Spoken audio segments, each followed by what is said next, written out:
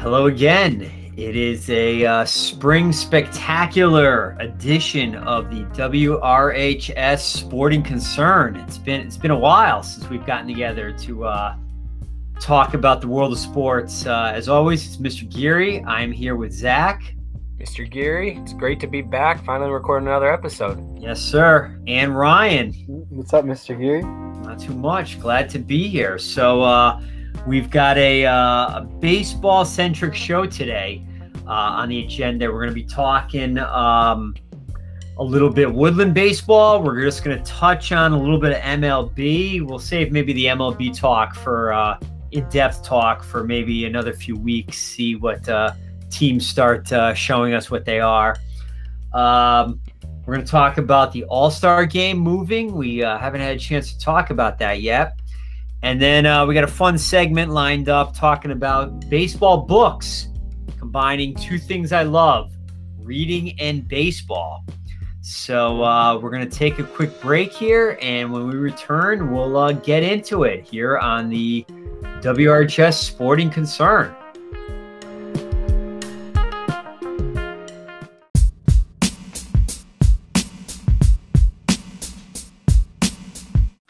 All right, we're back here with the WRHS Sporting Concern. It's Zach, it's Ryan, it's Mr. Geary. How are you guys doing? I'm having a great day. Ryan and I got inducted into the National Honor Society today, Mr. Geary. We had baseball practice, big game tomorrow against Seymour. So that is as good a day as you can have in high school as you can think up. Enjoy it now, fellas. It's fleeting. So how was the Hall of Fame or not Hall of Fame, the National Honor Society induction? That was in person, correct? Yeah. Yep. We were all the class of 2022 got inducted today. Right. It was only us there, no parents, but Hawk Headlines streamed it out for parents and family members to watch. Excellent. All right. So we're slowly getting back to normal. What is your reactions to the 75% back in school, the new schedule? What are our thoughts on that? Ryan, we have advisory every day, so that's got to be a thrill for you. It's amazing. I like it. I like seeing more people again, and I mean it's starting to feel normal. Yes. So. Slowly but surely. Where are you two on the vaccine schedule? Double vaxxed. Wow, are you? Look at you. Yeah. Ryan, what about you? I haven't gotten vaccinated yet. Not yet. All right. I got my second shot last week. You are going to get vaccinated though, correct, Ryan? Yeah, probably. I don't know when. Okay. Doesn't sound like a ringing endorsement, but I don't know. I haven't really thought about it. I don't know. I guess. Might as well. Yeah, might as well. All right. So yeah, I got my second shot last week. So I'm a week in already. So yes, returning to normal. And speaking of return to normal, baseball's back on schedule. We to my knowledge, there's not been there's a few hiccups at the beginning of the season. But I have not heard of late. Now we're 3-4 weeks in. We haven't had of late. We have not had any suspensions, postponement of games. So that's good. You're starting to hear teams starting to get more and more vaccinated so that they can kind of return back to normal, and that is good. But with the new baseball season, brought some controversy early on here. And that entailed the All-Star game, something that's not happening for a few months.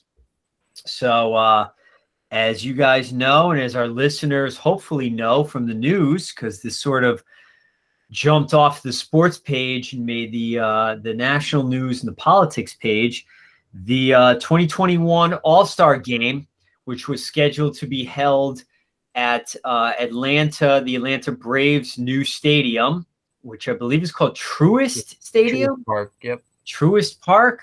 Yep. Baseball, the commissioner decided to pull the All-Star game out of Atlanta. and he did this in response to the state of Georgia's new 98-page voting laws, which,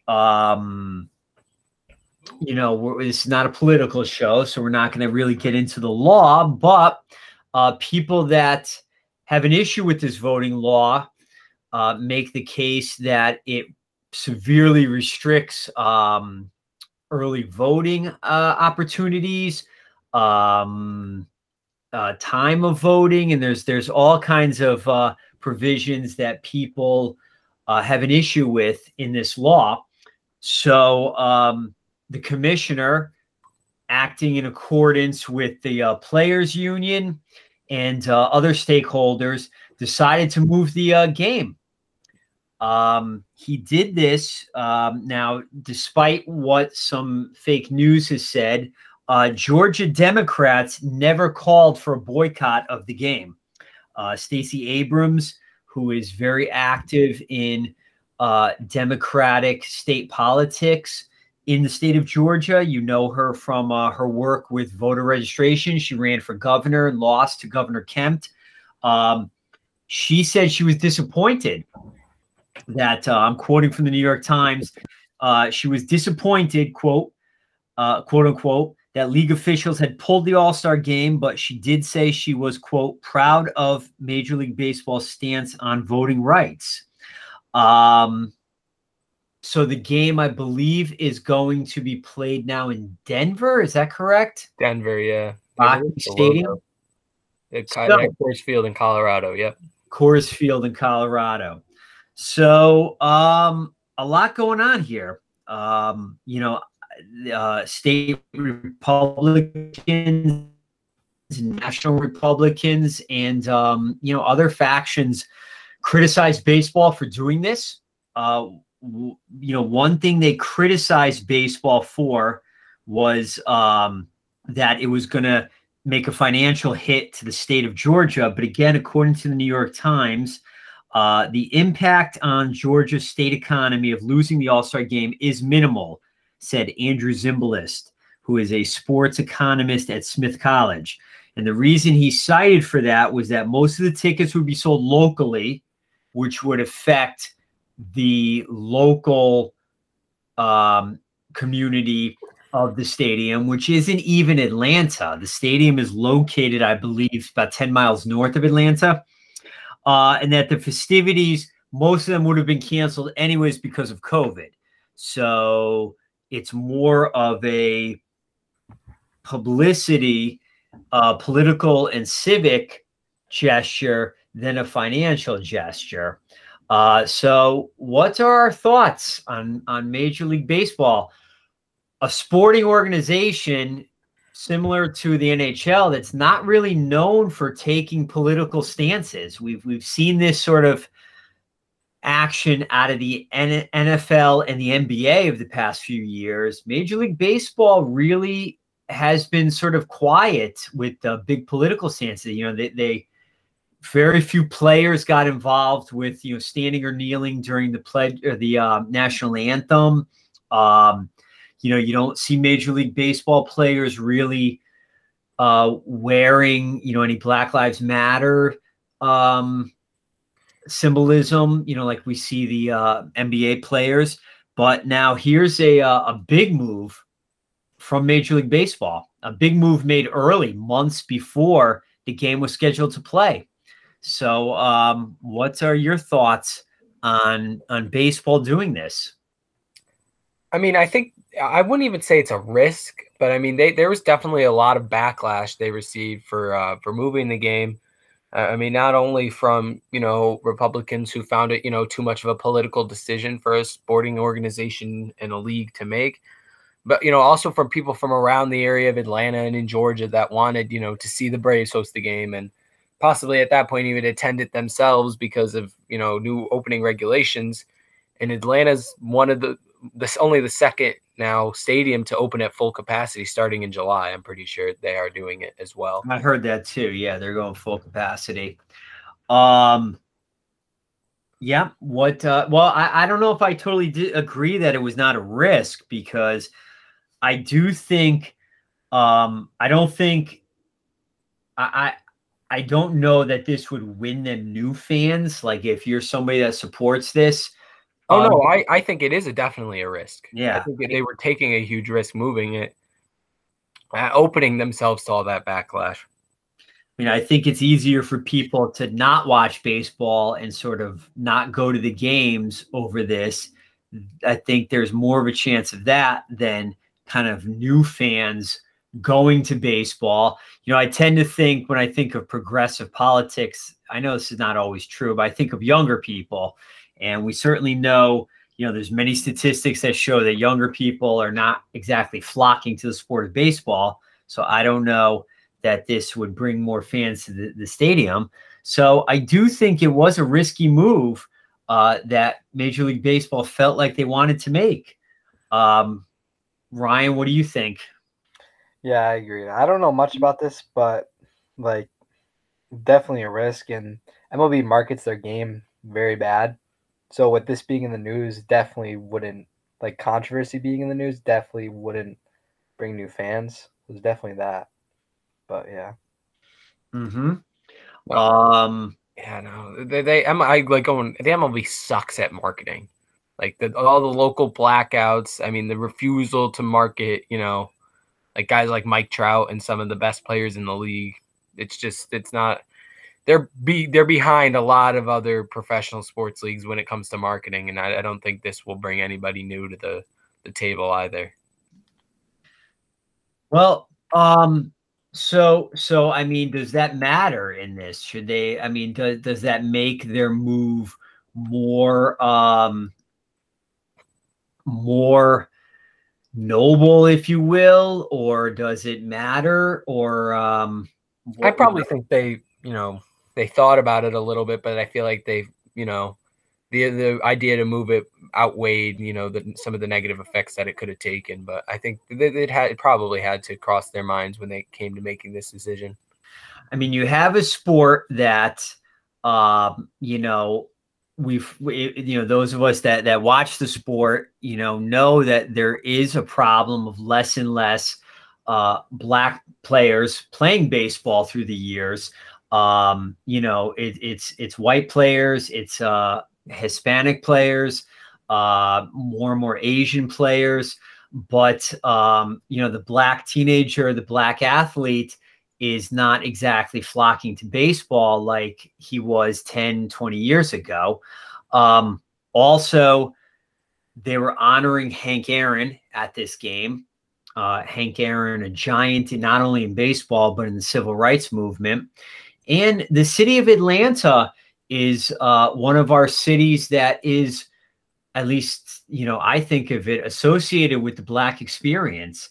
According to now this is going to change soon because we're getting new census figures out. They've already been releasing some new data, but according to the last census, 2010, and the city of Atlanta is 54% identifies as African-American, as Black.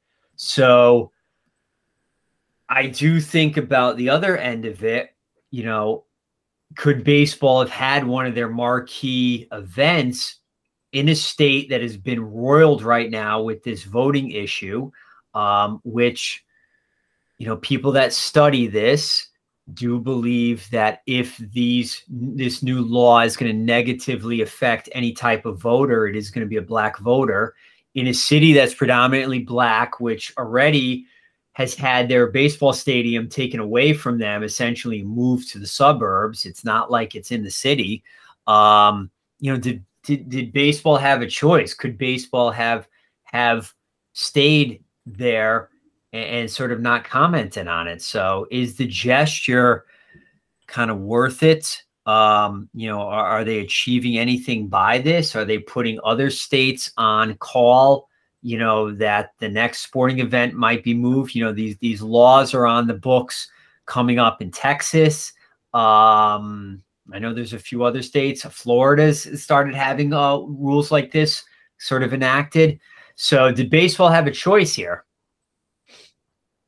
I think they did. I mean, I think they had a choice to make. I think in their eyes, it was a pretty easy one to make. But I feel like there were some things where, you could weigh it in one way or another. Like we could choose not to comment on it, and they've in the past, the MLB's, you said it, Mr. Geary, they're not really known for taking stances on political matters. So I think that, that always fuels, them having a choice of whether or not they wanted to make this decision. Yeah. I mean, it's interesting. Tyler Perry, I don't know if you're familiar with Tyler Perry. He does the Medea movies and all those movies. Very, very, what's the word? Has like an empire, kind of a film empire, a black film empire, and very popular in the black community. He has said he films his movies in Georgia. Georgia is well known for movie making because they offer many different incentives. I think just about all the Marvel movies are made in Atlanta or in Georgia. And Tyler Perry just built a huge movie studio in Georgia. And he has said he's not going to stop making films in Georgia because they employ black workers. They employ the economy. They pump money into the economy. So, sometimes when these sporting events are pulled out, yeah, there's a political statement made, but then the economic fallout, in this case, it doesn't look like it's going to be that much, but at other times it does impact people, the very people that are being hurt by the law that you're protesting to begin with. Now they're being affected economically. So it'll be interesting to see, the talk has sort of died down a little bit. But it's going to start up again in July when the All-Star game rolls around. So I guess the big picture is, again, back to the same old question again. Do these major sports associations and organizations, do they have an obligation to do moves like this and make moves like this and make statements politically? Or, is it sort of kind of the road to hell paved with good intentions? Does it, seem like the right thing to do, but it ends up being more hurtful and doesn't really achieve much? Ryan, what are your thoughts on? Well, what I think with that, I feel like they can be involved, but they shouldn't base everything off that. It's their own. It's a sport. It's not associated. It's not politics. It's sport. It's supposed to be something that gets away from that stuff. And I think some, yes, it should be influenced a little bit, but I feel like the whole thing shouldn't be just politically based. All right. Zach, final word on this? I think, like Ryan said, I think there should be, some sort of say in politics because you have such a huge platform. I mean, you should probably get your voice, the collective voice. This is such a high platform heard.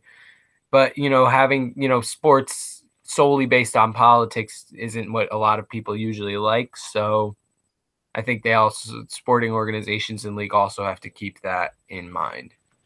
Mm-hmm. So, yeah, there you have it. It's a thorny issue. I don't know exactly where I don't know how they would have had the All-Star game there amid all the controversy. In reading about this, you get into the other issue of that stadium that was built. You get into a lot of issues when you uncover this one. One is the stadium that ostensibly is the Atlanta Braves stadium, but is moved out of a predominantly black urban area and moved to a suburb. What message does that send? Maybe there's no message. Maybe it's just more convenient and more parking. But, you look at these stadiums sometimes that are built and they're sort of moved away from the fan base and put into an area that might be wealthier and a certain different demographic, but, it's taken away from the fans. And then the triple whammy with the Atlanta Braves, not even to get into the whole naming issue. And, they've sort of escaped it seems like they've escaped the ire that seems to be falling on the Cleveland Indians right now. Where I don't know, I think you can make the argument Braves is a worse name than Indians. I think that Cleveland logo is certainly tough to take, but so a lot of things going on there with the Atlanta Braves. Not to mention they're playing under expectations, gravely under expectations right now. So a lot going on with the Atlanta Braves this year, and moving that All-Star game, sort of a surprise move by an organization that doesn't really make moves like that. So good conversation. Let's take a break. When we come back, we'll talk about a little bit lighter fare. We're going to be talking about baseball books and making some recommendations, talking about the books we've read, the books we like, and what some of the Woodland staff recommended. So that's all to come here when we come back on the WRHS Sporting Concern.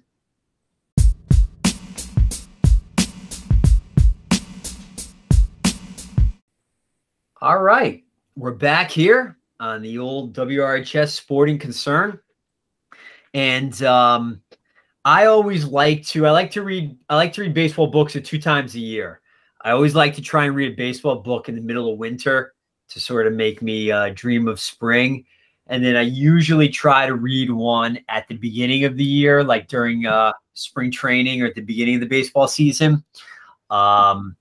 So how about you guys? Do you enjoy reading the baseball books? I most of the books I like to read are, baseball related. Most of the books I like to read are a lot about the Mets. I'm a Mets fan, so some of the stuff I read is about that. So yeah, no, I do enjoy reading baseball books. Well, what are you taking next year for English? Me, I'm taking AP Lit. All right, because R.A. Dickey's book is going to be included on so we're changing summer reading next year. You're going to have a list to choose from instead of just having to pick one. And the senior year reading is memoirs and autobiographies, and R.A. Dickey's book is included in that. So you should ask your AP teacher if you can possibly read that. Ryan, how about you? You cracking open the spine of a baseball book or what? Well, I don't really enjoy reading, but baseball, like when we had to, like when we were younger, I always picked a baseball book. They're not the worst, but it's just reading. So they're not the worst. Yeah, you get us some strong takes today about vaccination. Well, I mean, I might as well get it. Reading books, it's not the worst. So some strong takes. Well, I love reading about baseball. I read about basketball once in a while. I like to read about like 90s basketball, but I don't really read football books or hockey books.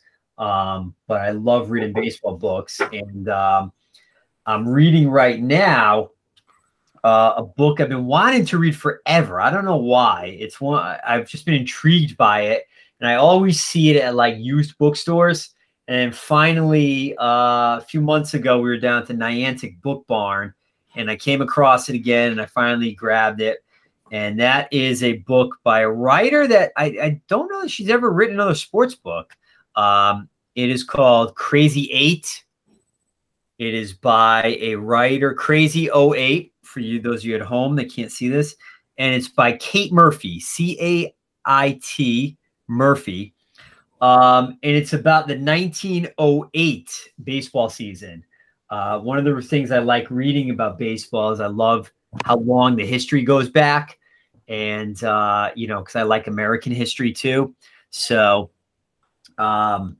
this one really gets into the prehistory of baseball. I mean, this is before Babe Ruth. This is before a radio.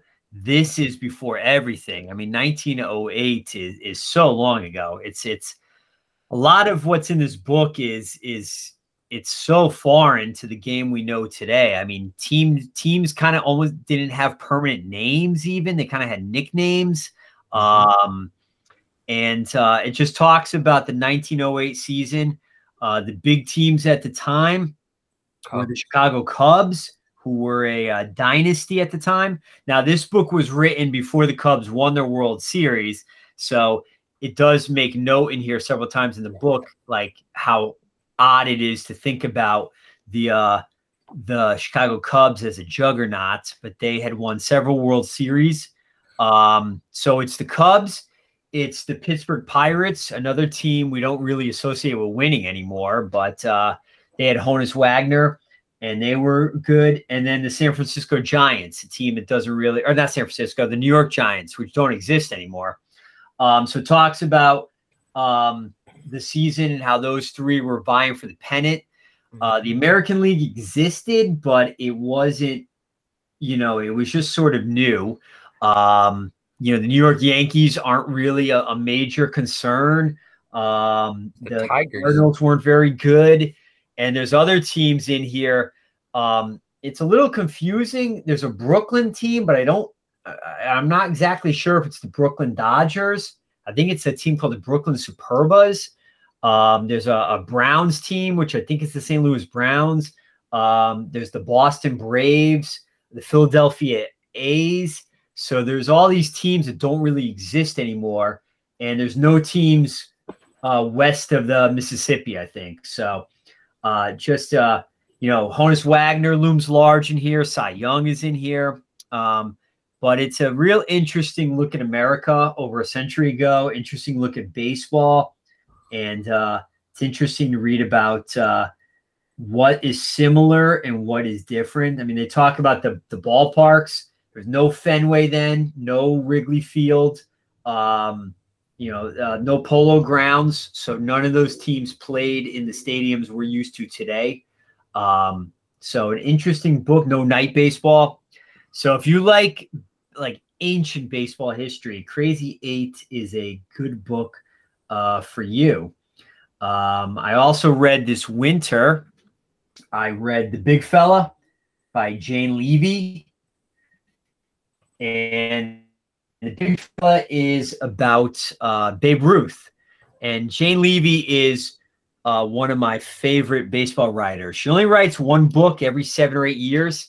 And she does, just years of research. Her last book was kind of the definitive book about Mickey Mantle, The Last Boy, which was amazing. And then before that, she wrote a book about Sandy Koufax. And I got to meet her at the Hall of Fame a couple of years ago. My wife and I went up to the Mariano Rivera induction. And at the Hall of Fame, they had Jane Levy there talking about her new Babe Ruth book. And I got to meet her afterwards. So it was interesting because, she answered the obvious question, why do we need another Babe Ruth book? And amazingly enough, she gets into some new material. She kind of explores Babe Ruth's childhood. There's this sort of myth that he was an orphan and left off in an orphanage, and that's not true. He had parents. They sort of sent him away to a boys' boarding school in Baltimore. And the book doesn't cover, what I like about it is, unlike the Mantle book covers his entire life from like birth to death. The Babe Ruth book it covers his childhood and young years, but then it covers the way it's sequenced. It's sequenced around I think it's the 1927 season. I think it covers the post after the World Series. He and Lou Gehrig went on a barnstorming tour, and it documents that barnstorming tour, and then from that it talks about different topics. It talks about like celebrity, it talks about his salary, it talks about merchandising, and all of celebrity, his women in marriage, his family. So it kind of goes more topic based. So I read that this year too, and I do recommend that one. What anything you've read of late? Any baseball books? Yeah, right now I'm reading Anthony DiComo and David Wright's biography, The Captain. Uh-huh. That one recently came out. So I'm trying to get through that right now. I'm a huge Mets fan, like I said before, so reading that one.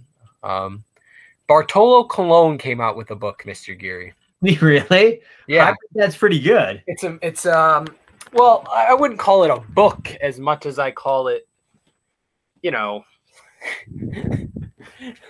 let's just say the writing isn't, of the best quality. Yes. But I just picked it out. It's called Big Sexy. Oh boy, of course it is.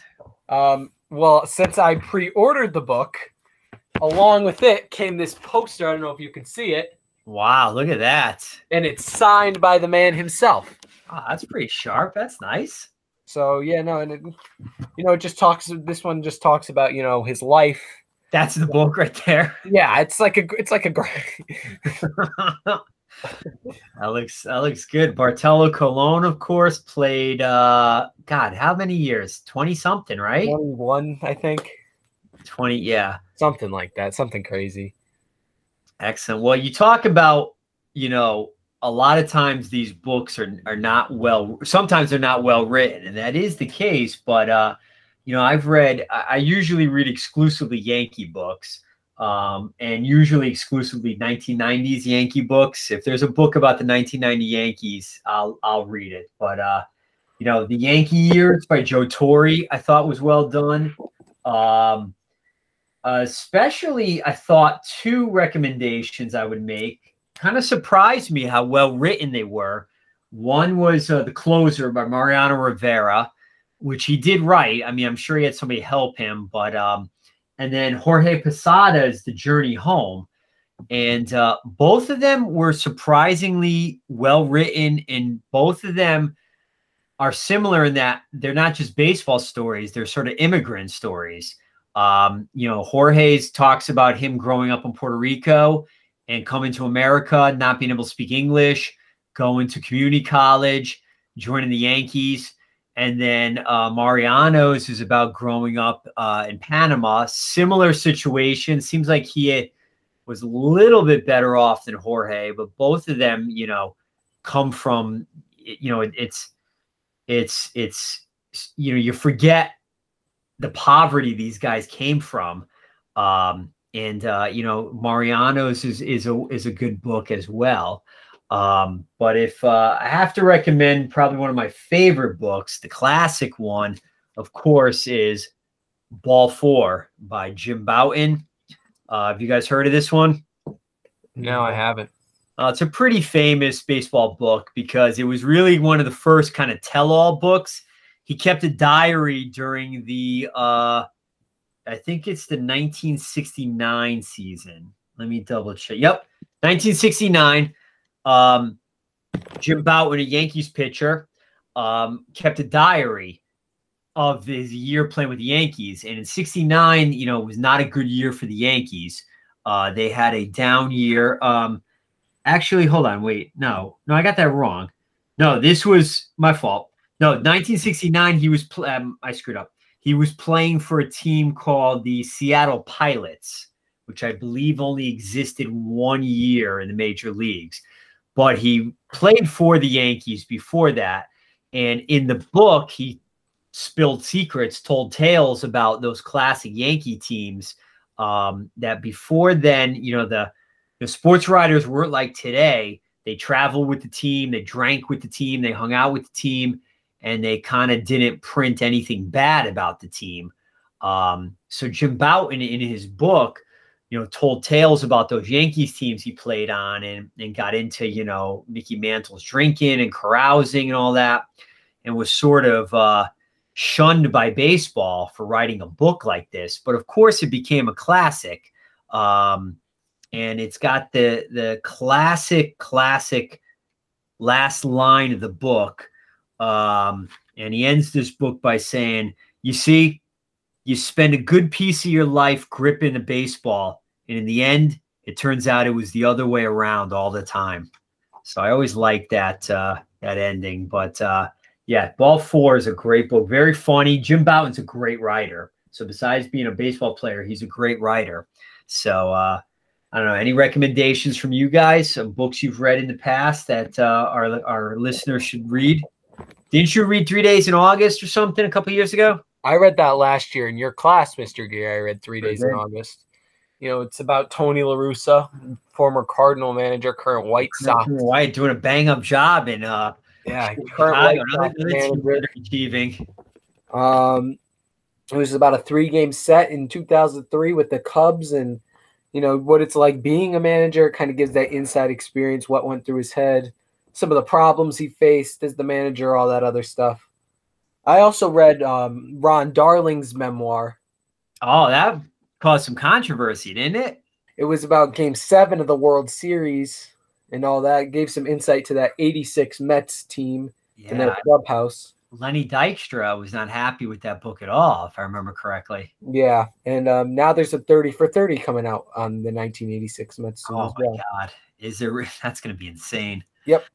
All right, Ryan, I know I don't know if you have anything current, but what can you remember from back in the day? What for our younger listeners, Ryan? Well, I remember reading the Derek Jeter books. I like those. Those are good. Those ones. Yeah. Those and the Mike Lupica writes a lot of books. About to say that. Just those books. I read a lot of those. I read that. I when I was younger, I read all those Mike Lupica books. Yeah. So we asked the WRHS staff. I emailed them about a week or two ago to ask them for their recommendations, and they came pouring in. So let's look at a few of them. So Dr. Mulligan recommends The Closer. If we've ever seen Dr. Mulligan's monster trucks and her various monster trucks that she drives in the parking lot, she sports an All Rise license plate in homage to Aaron Judge. So big Yankee family there. Coach Heller, 3 Nights in August. Recommend Coach Heller, of course. Is he the JV coach? Freshman coach, and also a Naugatuck baseball legend too. Very good high school pitcher. Mr. Decker recommended The Big Bam, which is another classic Babe Ruth book written by Lee Montville, I believe. We had a couple of Mrs. Gaetano recommended Joe DiMaggio, A Hero's Life, which I did read too. That is a good book. And she liked Heat by Mike Lupica. Mrs. Luddy recommended a softball book, Throw Like a Girl, which I believe is by Jenny Finch. Very well-known college softball player that I think she played like in the professional league as well. Couple of kids recommendations. Miss Gartman recommended In the Year of the Boar and Jackie Robinson. I don't know that one, but Miss Lesh came through with The Ballpark Mysteries, a series of kids books about mysteries that occur at the ballpark. Mr. Cullen did not respond, but I know Mr. Cullen thinks very highly of Moneyball, which I've read and I like a lot. I do think some of that Moneyball philosophy is kind of dated today. Billy Beane isn't even with the A's anymore, but Mr. Cullen, I know, is a big baseball fan, big fan of Moneyball. So if anyone is listening out there and has other recommendations for us, toss them our way. We'll be glad to indulge them. All right, so we're going to take another break here. Then when we come back, we're going to talk a little Woodland baseball and then wrap things up for tonight on the WRHS Sporting Concern podcast. We'll be right back.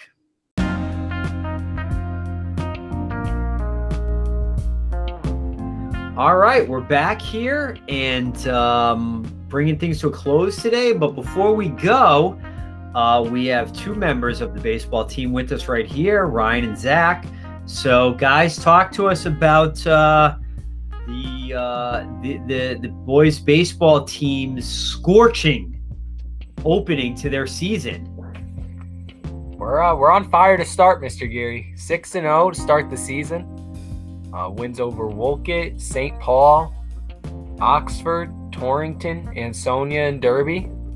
We have Seymour in our big rivalry game tomorrow, but no, we're pretty hot to out of the gates. Who's been carrying the team so far this year, Ryan? Who are the ones to watch? Well, we've had really good pitching so far, and with Mike Belcher, Matt Kalyani, and Cam Heeman. But that's also because we haven't had that many games like we haven't played 3 or 4 games in a week yet. so they've been able to pitch every game. Oh, nice. Yeah, so we've had really good pitching from them. All right, and who are the hot bats so far this season? See, here's the thing. I mean, our bats have been a little cold as of late. I mean, we've scored like 3-4 runs, but I mean, so far our entire lineup has been hitting pretty well. I mean, Jaden Tomasello is a leadoff hitter, gets on base. Ryan bats 2 and is on base all the time. Matt Belcher hits 3, and he's one of our best producers. Coming down, me, Tyler Lato, Matt Deegan, Tyler Giambra. I mean, we're a pretty heavy junior class team, but everybody's contributing so far. Matt Coliani as well. And Corey Master Petro at the bottom, rounding it out. All right, so I'm not sure when this is going to air, so why don't you give us the upcoming schedule for the next week? So we're recording this on a Thursday, and you have Seymour. The game got moved, correct? Tomorrow to Friday? So, yeah, today's Thursday. So tomorrow, Friday the 30th, we have Seymour. Then Saturday, May 1st, is against Sacred Heart. That's this Saturday. And then next week is our biggest week so far. We play Monday, Wednesday, Friday, Saturday again. So 4 games in a week. Monday's against Watertown. Wednesday's against Holy Cross. Friday, we have an out-of-conference game against Thomaston. And Saturday is at home at 11 a.m. versus Naugatuck. All right. And are all these games on Hawk Headlines? Not yet this year. We were still trying to figure out how to, adapt it to the outside and, get everything going there. All right. Well, the weather's getting nicer. The days are getting longer. So just get yourselves out to the ballpark and check out that Hawk action. And, make sure you put a beat down on Holy Cross for me. Got it. All right, so that wraps it up then. Good luck tomorrow. And for Ryan and Zach, this is Mr. Geary, and this has been the WRHS Sporting Concern. Hopefully we'll be back sooner than later. I think we should talk baseball movies next time. All right. See you, Mr. Geary. All right, take care, everyone.